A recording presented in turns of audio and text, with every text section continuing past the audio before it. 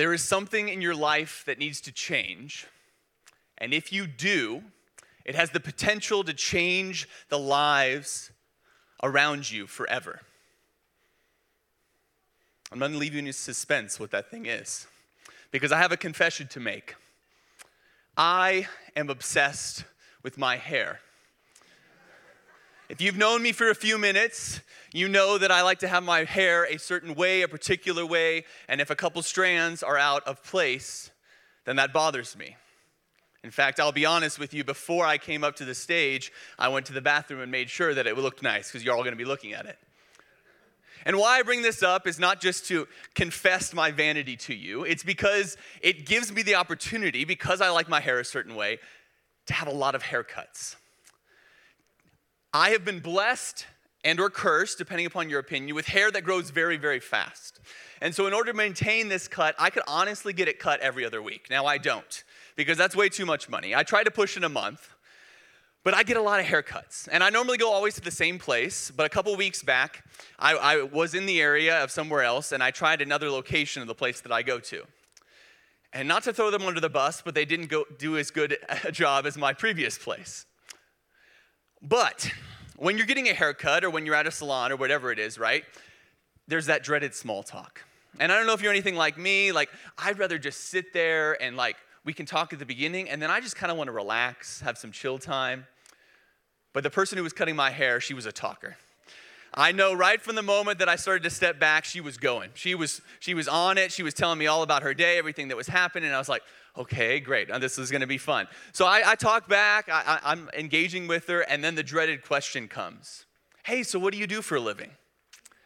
And I say dreaded because I've experienced this before. As a pastor, that conversation can either end with that answer, it can move in a completely different direction, or it opens a whole can of worms that I don't know if I'm ready for when I'm getting my hair cut. And so I paused. I'll be honest. I'll pause. And I'm like, I'm a pastor. And she goes, oh, that's interesting. And I'm like, oh my gosh, where is this going? Where is this headed? And she says, hey, I haven't stepped foot in a church in a long time. And it's interesting to say that here that you are a pastor, because the pastors that I know look nothing like you.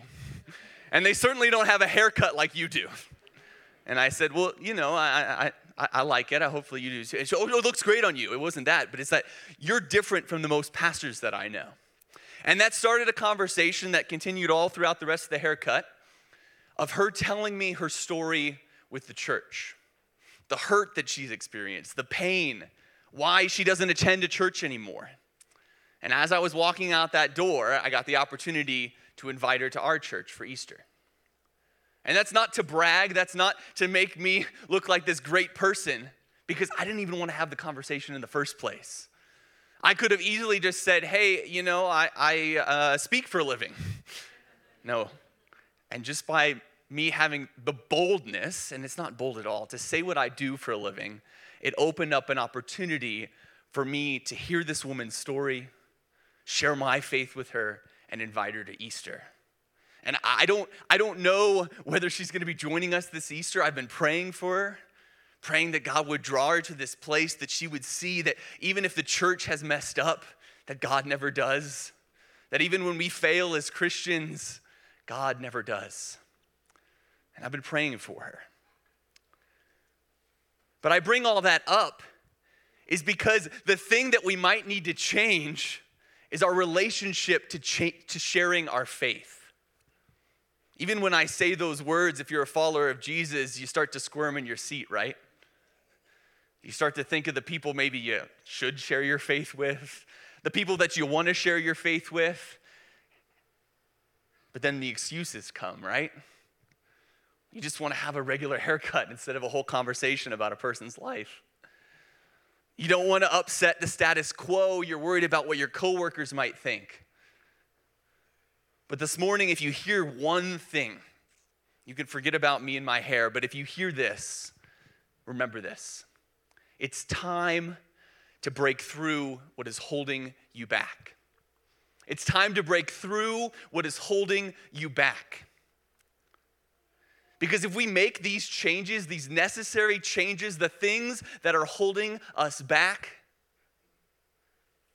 then I truly believe that it has the potential to change the people's lives around us, not just for today, not just for tomorrow, but for eternity, for the future. And that's what this series has been all about. I started with our first message talking about why we need to invest in the next generation, that their faith right now can be multiplied for generations upon generations, that a small pomegranate seed planted now can plant an orchard of faithfulness, leaving a legacy of faith. And over the past 2 weeks, Pastor Matt has talked about why we give to the church, why we use our finances for God's plans and not our own. Why you should be a part of this generosity challenge, why God encourages us to give, to let go of our finances that we hold on to so tightly. Not only because it changes us, but it changes the people around us, the communities around us. Lives around us are being transformed and changed by your giving each and every week. That God is calling us to make an investment in the future. And this morning, we're going to talk about what if we started making an investment in the lives and faith of the people around us. Today, we're going to jump into the book of Luke, and into Luke chapter 5. If you want to turn there in your Bibles, it's also available on the YouVersion Bible app. If you click the menu, click the events tab, you can find all the notes on there. And this is early in Jesus' ministry. One of his first healings that the book of Luke records. He's called his disciples. And that's where we pick up the story. If you're following along, we're starting in Luke chapter 5, verse 17. It starts off like this. One day Jesus was teaching, and the Pharisees and the teachers of the law were sitting there. They had come from every village of Galilee and from Judea and Jerusalem. And the power of the Lord was with Jesus to heal the sick. All right, pause for a second. So Luke is setting the scene. He's saying that Jesus was teaching. He's in this house, and people have come from all over the region. This isn't just that they were in the same town as Jesus, and they were like, hey, this guy seems cool to listen to. No, they had traveled. They had taken time out of their days and lives to go check out what Jesus was saying. And it's not just that they were interested. They were concerned. You see, the Pharisees, the teachers of the law, these religious scholars were the religious elite of the day, the religious authority. They had power because they took the Bible and they said, this is how you are to live it out. They took the laws of the Old Testament and they added more specific laws. They said, if you really want to follow the laws, then you got to follow these laws that tell you how to follow the law. And they had power and authority. Their reputation was high. And when they hear about this Jesus guy coming around and saying that there's a different way, they had to go check him out. They were worried. They were concerned that their power and authority was coming into question. And so, they're going to travel. They're going to see what this guy Jesus is teaching to make sure he isn't undermining their position. And so this house is jam-packed with the religious elite that I imagine are sitting up against the back walls with their arms folded, being like, let's see what this guy has to say. And then in the next verse, there's such an interesting comparison that Luke makes. Look at verse 18 with me. It says, some man came carrying a paralyzed man on a mat and tried to take him into the home to lay before Jesus. It's interesting, Luke gives all this detail to the Pharisees, the teachers of the law, that they've come from all these different places to check out Jesus. And then when he refers to these other guys, it's just like some dudes. Some guys going about their everyday life. They just had maybe heard about what Jesus was doing, the miracles that he was starting to perform. And they say, hey, I wonder if they can help our friend. I think it's so interesting that these verses are right next to each other. A little bit of clue when you're reading the Bible that the biblical authors had many different ways to record the factual stories that they were recording, right? And so they had a unique angle when they were recording them. This comparison between the religious elite coming from all over the region to check out Jesus and just some ordinary guys helping their friend.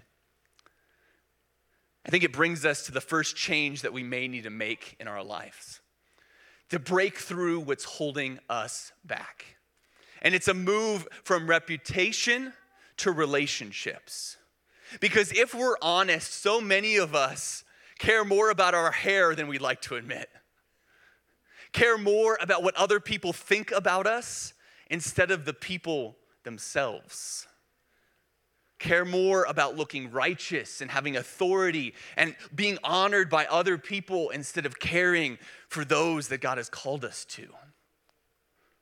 We want to look righteous. We want to look like the upstanding Christian, the good person. Or maybe on the other angle, you're just like, man, I want to be the person that is successful, the person who has advanced in their career, a person who is at the top of the corporate ladder. We spend so much of our lives trying to get to what's next. The next job, the next promotion, the next honor, the next accolade. We're exactly like the Pharisees, if we'd really like to admit it. When somebody questions our authority, when somebody says, hey, are you sure you want to do it that way? When somebody criticizes us, we're so quick to defend. And yet, are we so quick to defend other people?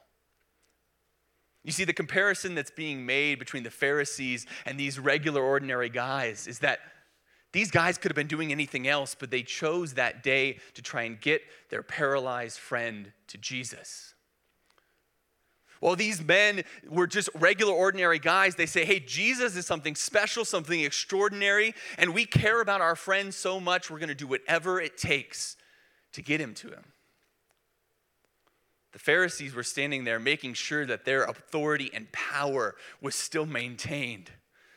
While these guys were painstakingly carrying their friend on a mat to get them to Jesus. That's what it looks like to break through what's holding us back. To not focus on our reputation, to be bold enough to step out of our comfort zone and say, no matter what happens, no matter what people think of me, I am going to share Jesus. I am going to get my friends to Jesus.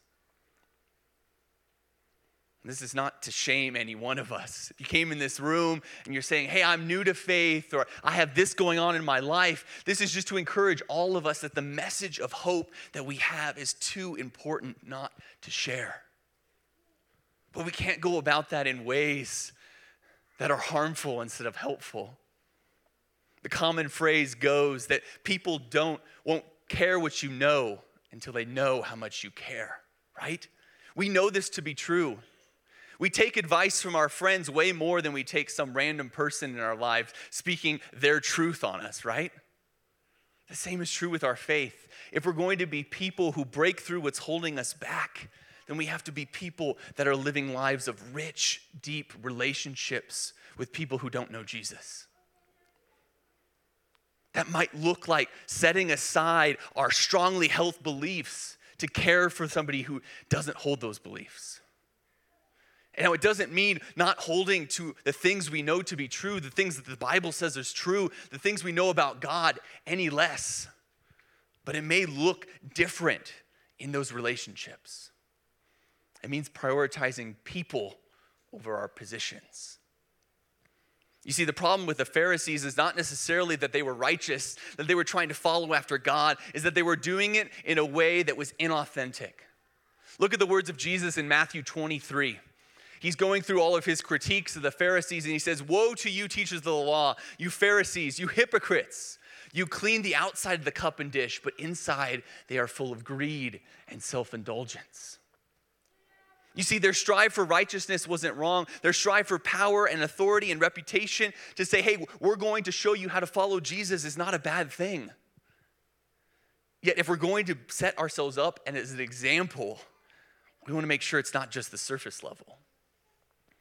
That when push comes to shove, when life gets difficult, when people see us as we do in relationships, as we really are, that it's not just for show, it's who we are. So don't choose reputation over relationships. Choose deep, passionate relationships with the people in your lives. Choose to break through what's holding you back. Many of us know what is the most popular fast food restaurant in the world, right? Shout it out. What is it? McDonald's. Great job. But who knows the second? No, it's not Chick-fil-A. It's not Subway. In-N-Out, no. No. There it is. KFC. Surprise, right? KFC is the second largest fast food chain in the world. It has over 22,000 restaurants and is in more countries than any other restaurant minus McDonald's. In fact, in Asia, KFC is part of their holiday meals. That instead of celebrating with anything else, they go out to KFC and they enjoy a bucket of chicken. And I bring this up not because it's a fun fact, although it is. You can test your friends after the service, but because of the story of Colonel Sanders. Many of you know Colonel Sanders, the white goatee, the glasses, the nice white suit. But you see, Colonel Sanders didn't even get into cooking until he was in his late 40s. He was a railroad operator. He delivered babies for a while. He was a lawyer. He studied law. And then he's like, hey, I'm going to open a restaurant. And it wasn't until his mid-50s when he actually started cooking chicken. He was 74 years old when he franchised KFC.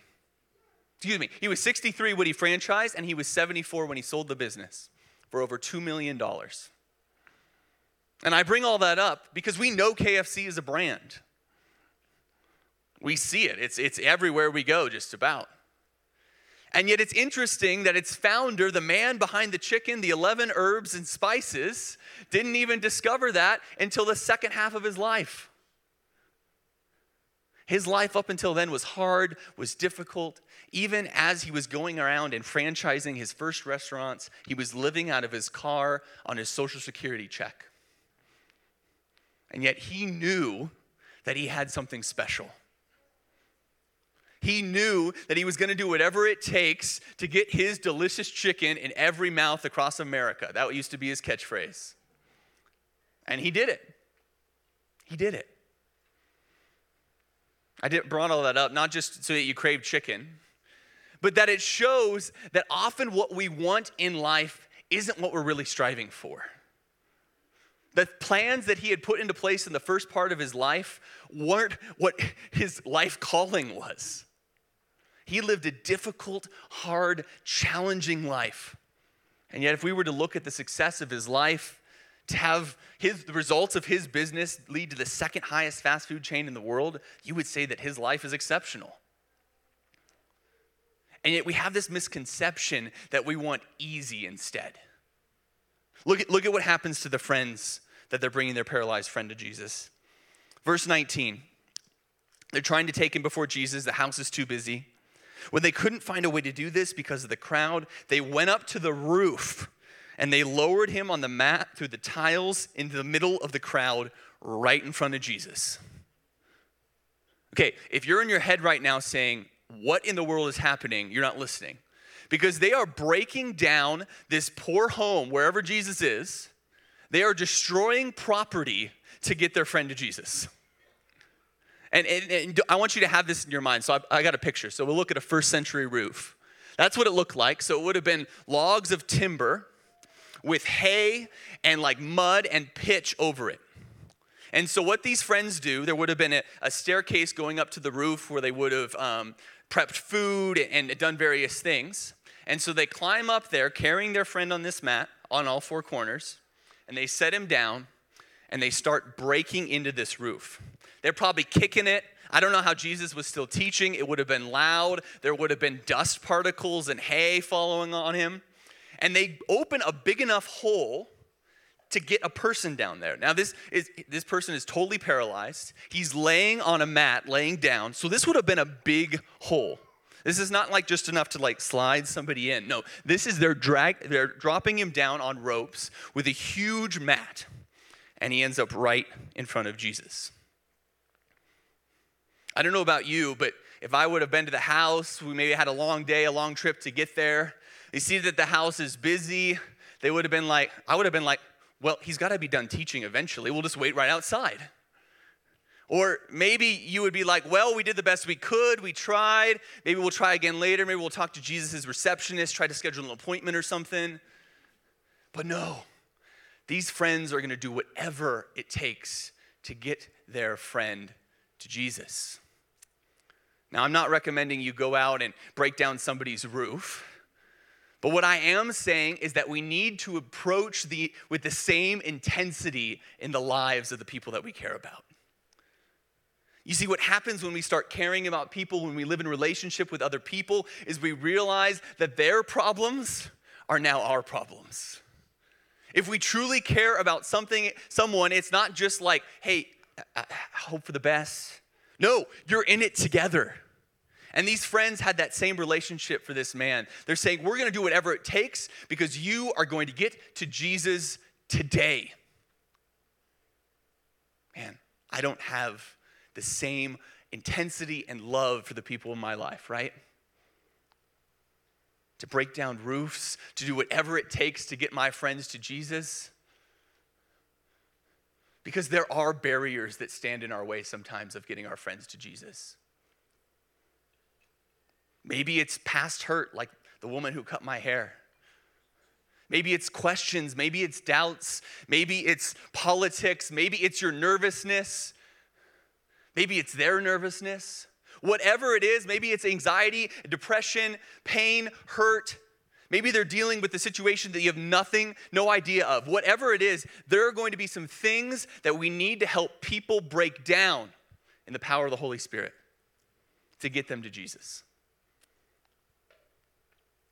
So our second change is this. It's to move from easy to exceptional. It would have been easy for those friends to be like, well, we couldn't get to Jesus today. We tried, and give up. But they chose something different. So many of us are striving after an easy life. That if we have enough finances in our bank account, we'll be comfortable. If we get the house, if we have the American dream with the white picket fence, the dog, 1.94 children on average, that everything will be good. We make sure we have enough retirement savings, that's what we're striving for. I love the quote, a ship in a harbor is safe, but that's not what ships are built for. Friends, you are not built for an easy life. God is calling you to something exceptional, not because we're anything great, but because God can do something great through each and every one of us in the lives of the people that we care about. And I want to give you an example of what that looks like, if you want to watch this video. Hello, Rise Church. My name is Jimmy Smith, and I serve with the Global Outreach team here at the church. My wife and kids and I have been attending here since 2008, and we love this church, and we always love the opportunity to invite people to our church as well. Hola, mi nombre es Oscar. Estoy asistiendo a la iglesia aproximadamente hace 4 meses con mi familia. Late last year, my daughters were playing volleyball at their high school in Green Valley Ranch, and we noticed another young lady on the team, Mariana, and would notice that her parents would come, or that we thought were her parents, and would come to all the games. We started to get to know them a little bit, found out each other's names, and then one day I really wanted to talk to Oscar and to try to invite him to church, and I wasn't quite sure how to get to that part of the conversation without being weird. So I thought, I'll ask him what he does for his job, and then hopefully he'll ask me what I do for my job. And then that will get us to, kind of talking about church life. And then I was like, hey, are you going to church anywhere? Is that something you'd be interested in? Realmente nosotros, mi familia, siempre hemos creído en Dios, pero nos habíamos alejado un poco de la iglesia porque no sentíamos de la iglesia o las experiencias que hemos tenido en la iglesia, sentíamos que en vez de acercarnos a Dios nos estaban alejando. Initially, I was trying to invite Oscar to the Spanish church that meets in our building here, but eventually Oscar's like, I want to come to your church. I want to come to Arise. And so they started coming the first week and brought the whole family, brought Darle and Mariana, and it was so great to have them here. He shows up at the service, and like he's doing right now, he's got his phone out, and their family would sit in the service with their phones out listening to everything that was going on and just scrolling and reading the entire service. And after the service, I'm like, hey, did you guys, did you understand everything? And he's like, yeah, we understood. He's like, it's good. Yes. Cada sermón, cada palabra que Matt decía, nos hacía entender muchas cosas y nos daba mucha tranquilidad. Era como que llegábamos aquí con toda la carga de la semana, con todas nuestras preocupaciones, pero justo cuando salíamos totalmente renovados y eso era lo que nos hacía querer estar acá. We started hanging out together. We did Thanksgiving together. Yes. We did the Colombian Christmas candle festival together at your house. Really tried to find ways to serve their family personally and also through the people in our church. They needed some help legally with some of their documents and things like that and asylum requests. Again, all this stemmed from just stepping out of your comfort zone a little bit and meeting someone new, inviting them to church. And then from that point, it was really, God said, we want you to serve this family too, and find out how to help meet their needs and help them in this really difficult stage of their life. And so it's been great that Arise has been a part of that. Para nosotros fue algo que nos tocó y nos cambió.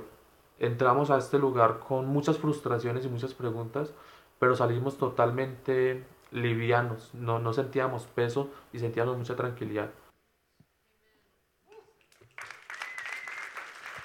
That's powerful, right?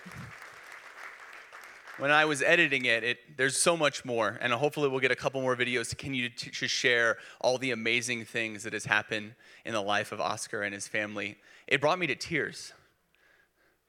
You see, Jimmy could have easily just maintained that relationship, talked about volleyball, and then he said, hey, I wonder if they're going to church. I wonder if they need a place to call home, if they've experienced all this life change, if they're living in another country, if they're worrying about asylum requests and stuff that I can't even imagine. Jimmy took the step to be exceptional. And then this amazing community surrounded them with other Spanish speakers. We've grown in our Colombian population, which has been amazing to see. And it's because of all of you that lives are being transformed here at Arise. It's what it's all about. And so are we going to choose the easy life, or are we going to choose the exceptional life and break through what's holding us back? Okay, back to the man, right? He's right in front of Jesus, and Jesus stops teaching, right? Because this man has just been dropped through the roof right at his feet. Pick it up at verse 20. When Jesus saw their faith, he said, "Friend, your sins are forgiven." Every word in the Bible is important. Truly is. And there's a word in this verse that is basically the crux of this whole message. And it's a third plural pronoun, there. Now, I wanted to make sure that it was the case, so I nerded out for a little bit, looked in the original language, finally used some of my seminary education. No, I use a lot of it, don't worry. But it actually is a third person plural possessive, right? That it's not just the faith of the man laying there looking up in Jesus, believing that he can be healed, but it's their faith. It's the men who are still up above them in the ceiling, holding onto the ropes. Maybe they've come down at this point, whatever it is, or they're looking down at Jesus. And I imagine that he didn't just look down. He said, "Friend, their faith. And friend, your sins are forgiven." You see, it could have been a regular, ordinary day for that man. He could have done what he always would do, struggled to just live because of his high level of being paralyzed. But his friends say, "You know what? We're going to see Jesus." And they carried him all that way. They bust open a roof. They lay him at the feet of Jesus. And Jesus looks up at him and says, "I see your faith." And you know what? Something amazing is going to happen because of that. Jesus not only heals the man, eventually he forgives his sins. This man is brought to salvation and reconciliation with God because of the faith of the man that brought him there. Look what also happens. Look at verse 24. It says, so he said to the paralyzed man, I tell you, get up, take your mat, and go home. And immediately he stood up in front of them, took what he had been lying on, and he went home praising God. You see, this man's life was radically transformed because of the faith of his friends. But even more than that, look at how it continues on. Look at verse 26. Everyone around was amazed and gave praise to God. They were filled with awe and said, we have seen remarkable things today. All just because of the faith of a couple friends that were going to do whatever it takes to get their friend to Jesus. The last change that we need to make in our lives is to move from a me-focused mindset to one of multiplication. It's so easy for us in our lives. It's so easy for me to get wrapped up with my problems, my issues, my life, my sick kids at home, my issues with work or whatever it is, right? It's so easy for every single one of us to just focus inward and to say, hey, I got a lot of stuff going on. It'd be great to help you out, but I got my own stuff. I'm trying for this next thing, or I'm working on this and trying harder and harder and harder. But at the end of the day, that's all about us. You know what I want us to be said of? That Jesus can look at us one day when we get to heaven, and he points to someone and he says, you know why they're here? Because of your faith. You know what? That person has been reconciled and transformed and healed, and their sins have been forgiven because of what you have done. Because of the choices that you have made, the changes that you've made in your life, to not focus on your reputation, but to live in deep relationship with people who need Jesus. To not just focus on yourself, but to choose multiplication. To not choose the easy life, but to strive for something exceptional through the power of the Holy Spirit. You see, next week is Easter. And this room, God willing, will be filled with a lot of people who are far from Jesus. A lot of people who maybe never expected that they would be sitting in these seats or jumping on the stream. And I pray that the same thing can be said that those people say that day. That they're filled with amazement and awe at what God has done. And they say that we've seen remarkable things today. I want us to be sitting around Sunday afternoon, tired, exhausted, and be able to say that we saw some amazing and remarkable things at Arise on Easter. But that's only going to happen is if we are bold. Is if we don't focus on ourselves and we say, you know what, their future is too important for me to just stay stuck in the present. Their future is too important. Their eternal destiny is at stake, friends. I'm so excited about what's going to happen here in a week. Hope you are too. We got a lot of work to do this week, though. Because this room, this place, the stream is only going to be filled with people who need Jesus as if we make the ask. If we step out of our comfort zone, we push into relationship, we give up easy for exceptional. Sitting on your seat right now is this card. And if you need one for you to remember the times, they're on the website. There's extra ones on the back. But the one on your seat is for your one. The person that God has placed on your heart who said, you know what, I care about them so much. I want to see them in heaven. I care about them so much, I'm going to step out of my comfort zone, even if it's scary, even if it's frightening, because I want my faith to make a difference. I want amazing things to happen through me because of Jesus. So here in a minute, we're going to have an opportunity to pray over the people that God is placing on our hearts right now. So whether you want to do that by yourself, whether you want to gather around with some people around you, whatever that looks like, I want to give you an opportunity to pray over them, to pray for boldness, because we want to see some remarkable things this Easter. Not because this church is anything special, but because it can be used as an instrument of God's grace and love to transform lives.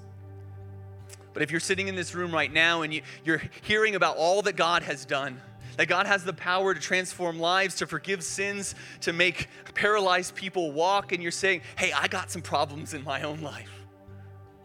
I got some stuff that I'm dealing with. I'd love to go out and invite people to church, but man, I need God to show up first. And if that's you, or if you need a reminder of that, listen up. Because it's not just Jesus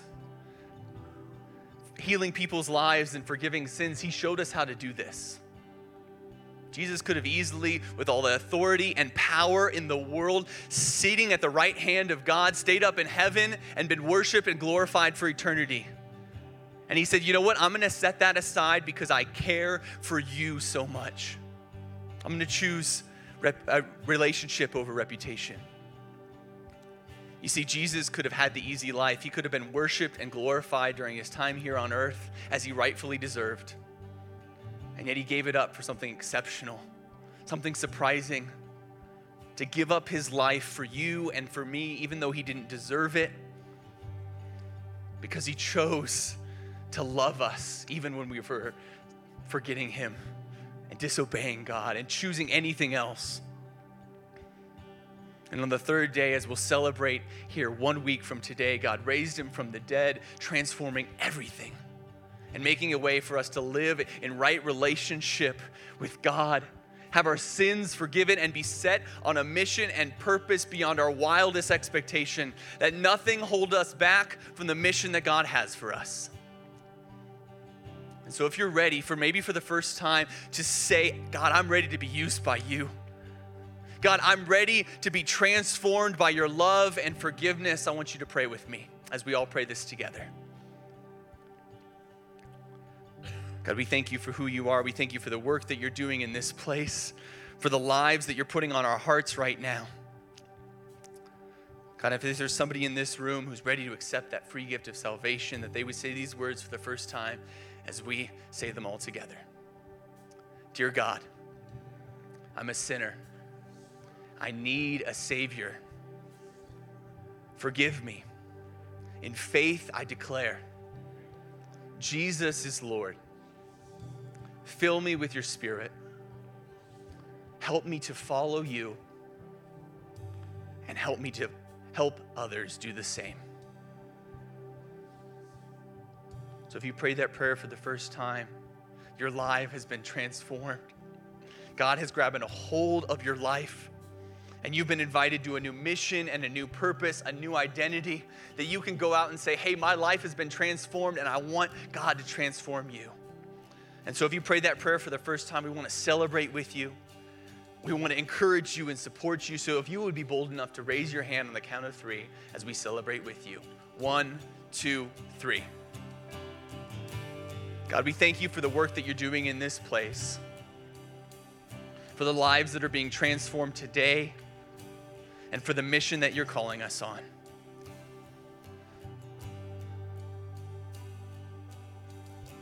And now, I want to encourage you to pray over the person that you're inviting to Easter. To pray that God would transform their lives, that God would show up in amazing ways because of your faith. Let's pray together.